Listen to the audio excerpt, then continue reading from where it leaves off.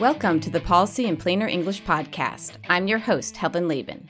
And today, we have the second half of our episode on lifestyle medicine. Last episode, we discussed how this approach works with patients around 6 different underlying elements of good health. The 6 pillars of lifestyle medicine, which is social connectedness, stress management, physical activity, healthful or nutritious eating, which is focused on whole food, plant-based foods, and toxin intakes. That includes alcohol and tobacco.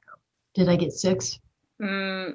Okay, I admit, I said I'd be counting, and then I forgot to count. There's also sleep. The 6 are healthy eating, physical activity, stress management, supportive relationships, good sleep, and avoiding toxic or risky substances. And that is... So I'm Laura Jensen. I'm the program manager for RISE VT and for lifestyle medicine here at Springfield Medical Care Systems. She's part of the lifestyle medicine team at Springfield Medical Care Systems. Last episode, we discussed some barriers to this approach becoming more widely adopted at healthcare practices. This episode, we're focusing on a question that underlies a lot of the work on food as part of health: how to move people towards wanting to eat a healthier diet. And in the case of lifestyle medicine, a healthier diet is defined as plant-based. Yeah, that's right, vegan food in the land of the world's greatest cheese. Here to help us in this conversation, we have Laura plus her 2 colleagues. I'm Adam Amley. I'm a licensed psychologist and practicing psychologist, but also the director of behavioral health at Springfield Medical Care Systems. I'm Scott Durgan. I'm the director of lifestyle medicine at Springfield Medical Care Systems. Now, before we get too deep into the conversation, I want to set a frame here. We've spoken in other episodes about lowering the barriers to eating healthy food, obstacles like affordability, time to prepare food, knowledge about health and diet. But a big barrier we haven't mentioned yet is simply whether people like the healthy food. And the question of what makes someone like or not like a particular diet is not a huge mystery. We like what's familiar. That's just the way things are. Which might sound like bad news for the challenge of changing someone's familiar diet, but it's actually good news because it gives us a straightforward tool for starting that dietary shift. It's incremental steps repeated within a familiar context. Luckily, it doesn't take very long for a new food to start to feel familiar. So those small changes add up fast. Even if it's not a radical overnight change, it's still noticeable forward progress.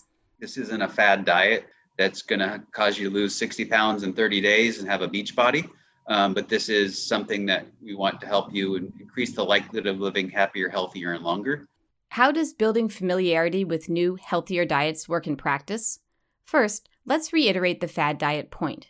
We're starting with small, sustainable changes. And also, those small changes, they matter. It is not an all or nothing. Your biochemistry, your physiology, your genetics aren't going to only benefit if you go all whole food plant-based. We can see very small percentages and changes in diet have dramatic effects in preventing diabetes or morbidity, mortality, premature death. That spectrum really helps. When we look at the studies, and certainly from my own personal journey, I've noticed the same thing. I don't necessarily demand that I never have meat or cheese or any of those things, but I feel so much better.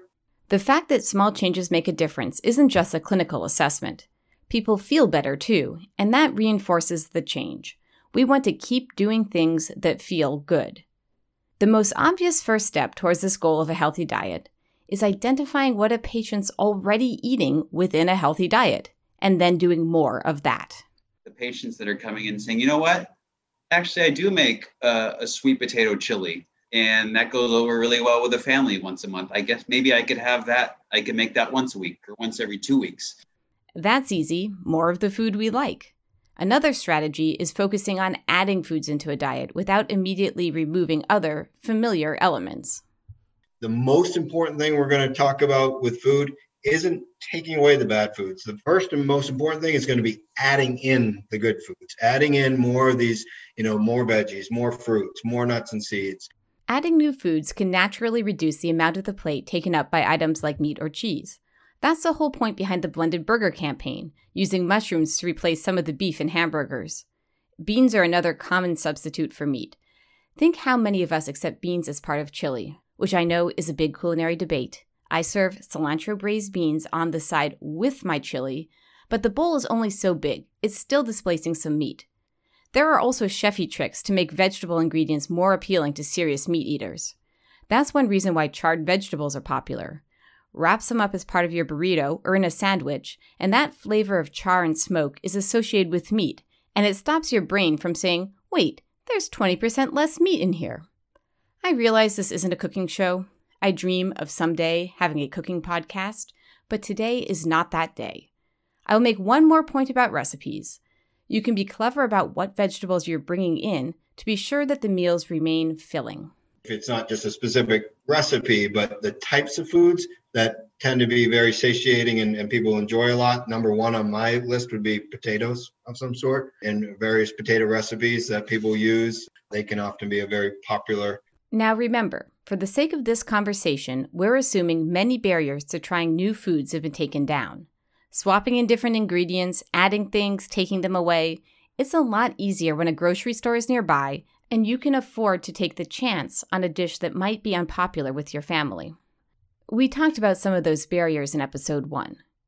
Another thing we touched on in the first episode is how moving into a new diet incrementally, in a way that's building from the foundation of what's already familiar to a patient, that takes pretty high engagement.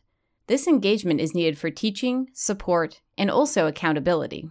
When you're trying to institute a new habit, it's going to start to wane unless you have someone there to talk to you about, okay, what's going well, what's not going well, to really help with that behavior change. Not rocket science, right? That we should eat better, we should ideally eat more plants, we should exercise more, we should sleep more, reduce toxins, manage our stress appropriately. Most people have the general sense of that. The frequency of visits is what's helping them make reasonable changes. I love this stuff and I love the data behind it and everything, but I still need accountability sometimes. I need to work with a trainer or have someone help me because I'm in a rut or I just want to change something. So I don't think we ever would just be totally done. We're always going to continue to learn, but usually the typical patient is going to get a lot of accountability up front, depending on how fast they want to move and how committed they are to it. And then it'll wane as the more time goes by. An important element of these regular connections is that it leaves the patient in greater control of the work. Patients can ask questions, they can observe what's happening with their diet and bring that back for input. We can have troubleshooting early on to clear away barriers, and patients can be guided through noticing the ways dietary changes impact how they feel, an awareness that's a key part of making those positive changes stick. We're not driving the vehicle, you're driving the vehicle. We'll be in the passenger seat or the back seat, or you can put us in the trunk. We can give you some navigation options, but it's ultimately going to be you that steers the car where you want it. Because we know long-term, people don't do well with being told exactly what to do. They need to be kind of creating their own destiny, and that's what makes it sustainable. So that's where if a patient's very motivated to the get-go, we might meet with them alternating, every week, every 2 weeks. But down the road, that's going to start titrating back because they're the ones doing this. A final element of turning a plant-focused diet into one that feels familiar and sustainable is how it connects through to your community and social networks. Now, this is food. Social connections are a central theme in food. Next episode, we'll be going into more detail. In the meantime, we'll just note that one thing the Springfield networks do really well is share recipes, whether through the potlucks they hosted prior to the pandemic or other conversations and online connections. Every month, people would come and they'd bring something they created. We had somebody demonstrating cooking a plant-based dish there at the potluck. And it was so well received. We had to stop it during COVID, but everyone is looking forward to it starting again. I know Russ is one of our care coordinator made a very popular lentil dish. I don't remember what it was called, If it was a lentil stew, everybody still asks for that recipe.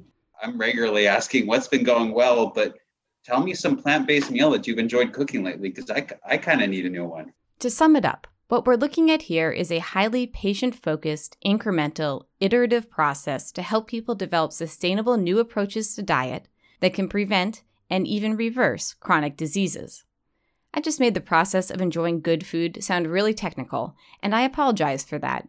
The point is that I'm generalizing to show how this approach might connect with the other 5 pillars of lifestyle medicine.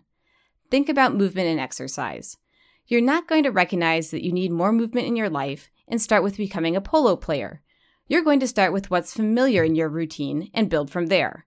A walk, for example, might be a good starting point. So we've got our model, and the last piece is how to make it happen on the ground.